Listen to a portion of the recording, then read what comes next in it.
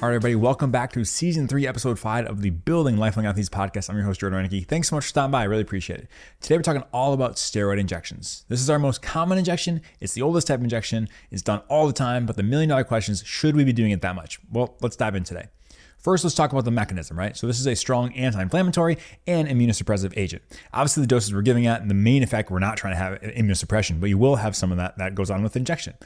What the steroid does is it acts on the nuclear steroid receptor, so it goes into the cell, right? Incorporates kind of into the DNA process, making proteins, and essentially it produces things that inhibit inflammation and your immune response. So essentially, you are going to decrease the inflammation and immune cascades.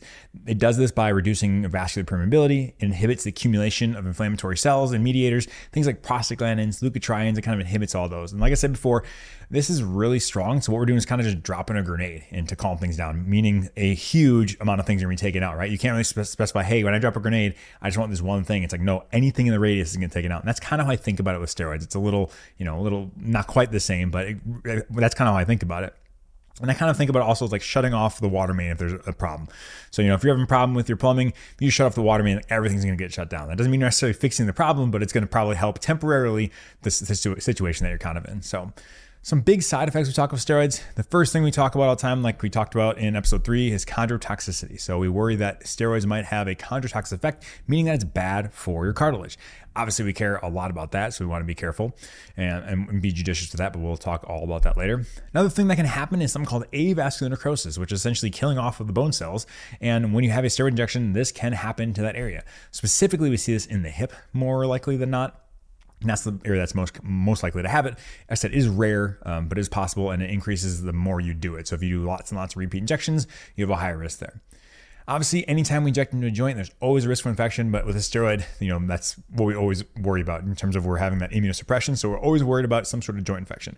Huge, big concern. That's the biggest thing we counsel about, right? Like we do not want this because it can be devastating.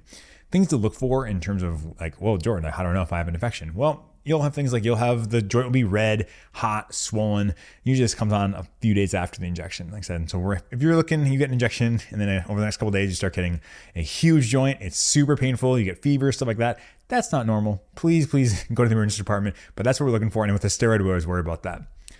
On top of that, also, you can have some effect with your blood sugar. If you're a diabetic patient, when we inject a steroid, like I said, it's not like we're doing systemically, but some of it does get absorbed throughout your body. So you can have increases in your blood sugar. So like patients who have diabetes, they know that if they take steroids, it raises them. That can happen. So on top of that, we can also have something called a steroid flare. A steroid flare is essentially when you have an increase in pain after the injection.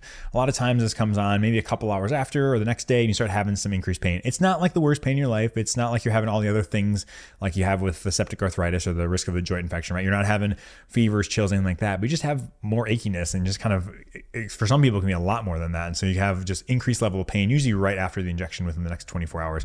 And that's kind of how we differentiate from an infection. So, but it can happen. Also, you can have some flushing as well. You get facial flushing, so you can get a little red there. If we inject around a tendon, it can weaken that tendon. It'll potentially lead to rupture. Obviously, we care about that.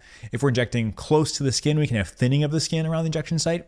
And on top of that, we can also have lightening of the skin around the injection site. So these are things that I'll counsel about, all these different things. It sounds like really scary when you say that, like, oh my gosh, like why would anybody do this? Like I said, the odds of these things are not very common, especially the big, bad, scary stuff. Not very common that's going to happen. But I want to make sure that every patient I talk to and every patient that I provide care for understands these risks, so that if they do happen, they're like, oh yeah, I remember hearing about that and this possibility. And so I just want everyone to be well informed. So moving on to indications. Like I said, if you go through the literature, if you search long enough, you're pretty much going to find it's used for almost any sort of musculoskeletal problem you can think of, really.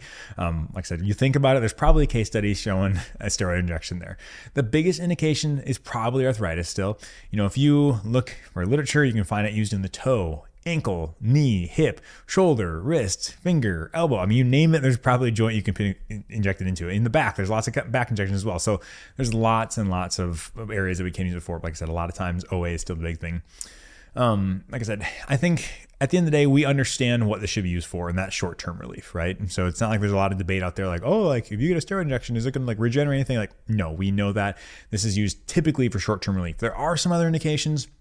That might get longer response, but typically the way I think of this is if we're getting a steroid injection, we are buying time for something else, whether that's buying time to do physical therapy more, buying time till we need to get a procedure, like an operation, buying time to get to this event. I don't know, but essentially that's what we're buying time. That's kind of how I think about it. So we're not doing anything other than kind of kicking the can down the road a little bit. Like I said, this is usually not a long-term fix. Occasionally it can be, but usually it's not. So like I said, anybody who gets an injection, I want them to think about, hey, this is something that's going to be a short term.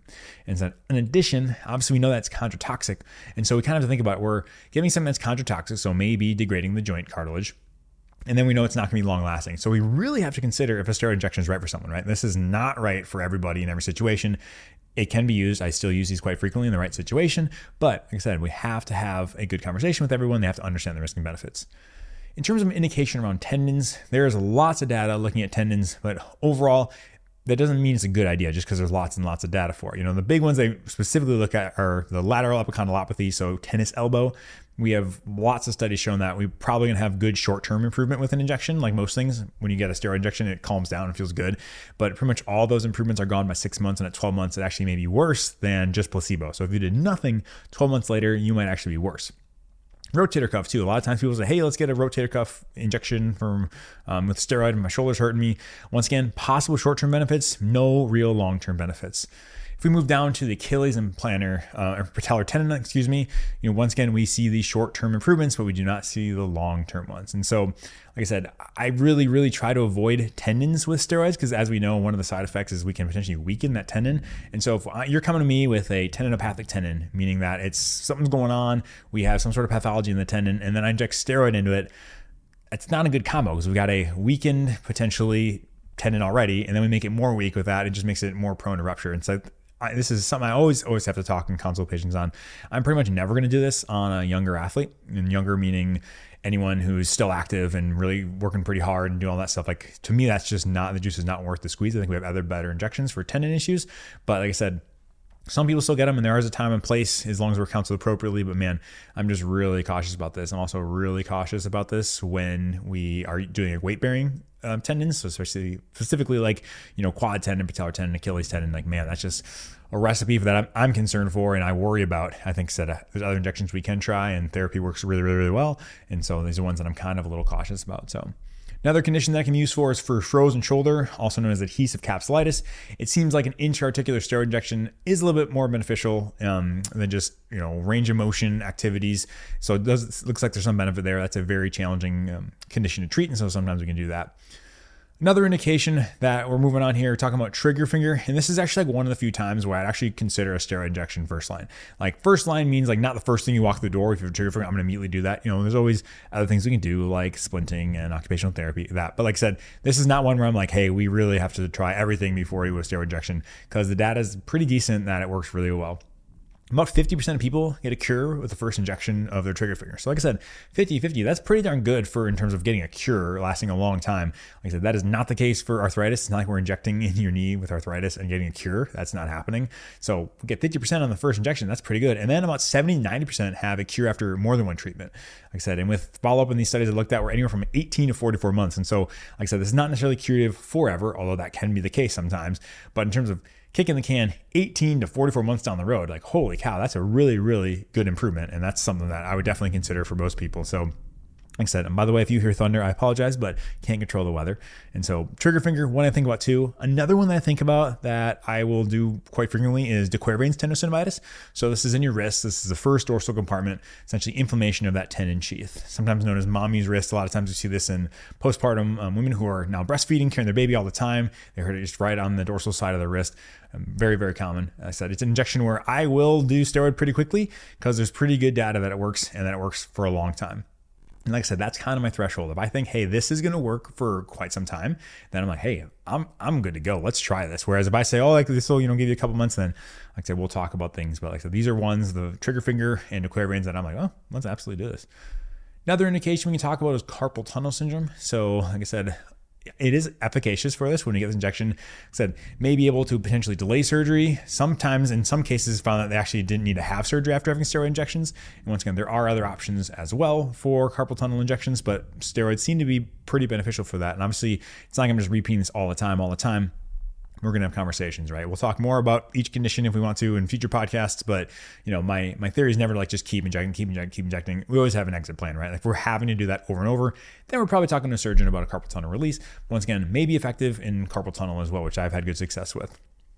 And on top of that, like I said, it's always going to be personalized choice, like we've talked about. But like I said, those are kind of conditions. The general idea is if we're going for like arthritis type things or just aches and pains, usually we're not going to get long-term from it. Things like trigger finger to quavering, we actually might. And then carpal tunnel seems to be effective as well. Like I said, and you can go find steroids for literally everything. I mean, just think about a condition in the body. There's probably been a steroid injection done there. So like I said, there's lots and lots of data on it, but those are like the main use cases that I do in my practice and that I see in the literature. And so moving on to our dosing, we're talking about what's a typical dose of the steroid. Well, here's the problem. There's no standard. It's a huge problem. There's so many formulations, right? There's so many forms of steroids, things like betamethasone, triamcinolone, dexamethasone, and each one comes with varying dosing. So we don't really seem to have a general consensus. And also there's no real rhyme or reason for it. Like I said, people will inject what they know, right? I've seen some people write notes saying, hey, I injected 80 milligrams of triamcinolone, which is quite a bit. It's like 2 big vials, so 2 cc's usually, which is a lot of steroid. And we've seen in a lot of the data that the more steroid you inject, the more effects you have in terms of like the chondrotoxicity and the weakening of the tendon. So like when we're injecting more, yeah, it's probably gonna be a little more powerful from an anti-inflammatory perspective, but it's also gonna be more powerful in terms of like weakening things. And so, like I said, you'll see a wide variety of who does what. And unfortunately, a lot of it's just like institutional knowledge. It's like, oh, this is how I train. This is what I do. And that's not a great way for why we do things. That we shouldn't be doing it that way. But unfortunately, that is the way sports medicine kind of is sometimes. And so trying to understand, standardization, that would be a huge problem. But we're working on it. And it's like I said, just very difficult. So once again, my overall take for steroids is, like I said, we have to understand the typical results and the mechanism of steroid. Like I said, our typical results gives us a little bit of time, improvement, and eventually comes back. And then the mechanism of steroid is going to be, like I said, short term. We're decreasing inflammation, but also immunosuppression, so we have to understand that.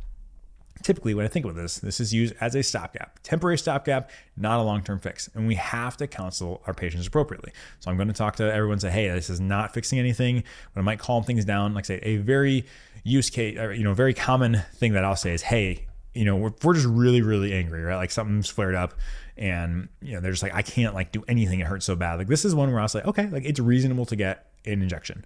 We talk about it, talk about the risk benefits, understand, hey, this is a bridge to get you going. This is kind of the analogy I talk with patients all the time. I ask them if they're from the north or the south here in America, because it kind of helps change the analogy. So if they're from the north, like I am initially, I say, have you ever been stuck in the snow before? And most people say, yeah, I've been stuck in the snow before. Everyone knows that when you're stuck in the snow, you're hammering down the gas pedal and your wheels are just spinning. And all it takes is a friend to come up behind you, give you a little push, and then you get out and you're good to go. That being said, did that push do everything? Well, no, the vast majority of the work was done by the car, right? We just need that little push. That's how I explain physical therapy and injections, with physical therapy being the car and injections being your friend coming to push you out, right? So the car does most of the work. Physical therapy does most of the work most of the time when we're getting better from injuries. And every once in a while, we just need a little push, right? From our friend, or in this instance, a steroid to kind of help get us in the right direction. Because sometimes we kind of stall out. People are on therapy. They're not quite getting there. They're just really sensitive and really kind of just flaring up. We put a little steroid in there that calms things down. It helps them progress better. Then they move past that plateau. That's like my ideal use for steroids. Can definitely do that. Like I said, I think it's very reasonable. How often you're doing that, that's another question. If you shouldn't be doing that a bunch of different times, but it's something to consider as well. So like I said, overall though, the biggest things I'm going to recommend in terms of, hey, like I'll pull this before other things, is things like trigger finger, dequervin, tenosynovitis. Those are the two where I'm like, okay, I think it's pretty darn reasonable. Everything else, I have risk and benefit discussions. Like I said, they're not unreasonable for most things, but those are the ones where I'm like, I think we'll get really good effect, and I haven't seen amazing results in other things. So like I said, I'm not eager to inject steroids on anybody, but we will if it's right for the right situation for the patient. And once again, everyone's different, and everyone deserves kind of a thorough discussion and understanding of the risks and benefits. And that's kind of how I approach this. So I really appreciate you hanging around. Another short but sweet one here. If you would, it'd mean the world if you'd like, comment, subscribe, or share this with a friend. That'd mean so much to me. Now, get off the internet. Go enjoy the rest of the day. Thanks for tuning in.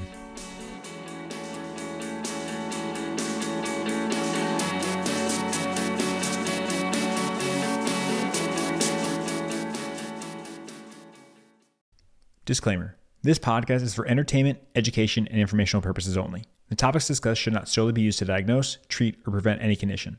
The information presented here was created with an evidence-based approach, but please keep in mind that science is always changing, and at the time of listening to this, there may be some new data that makes this information incomplete or inaccurate. Always seek the advice of your personal physician or qualified healthcare provider for questions regarding any medical condition.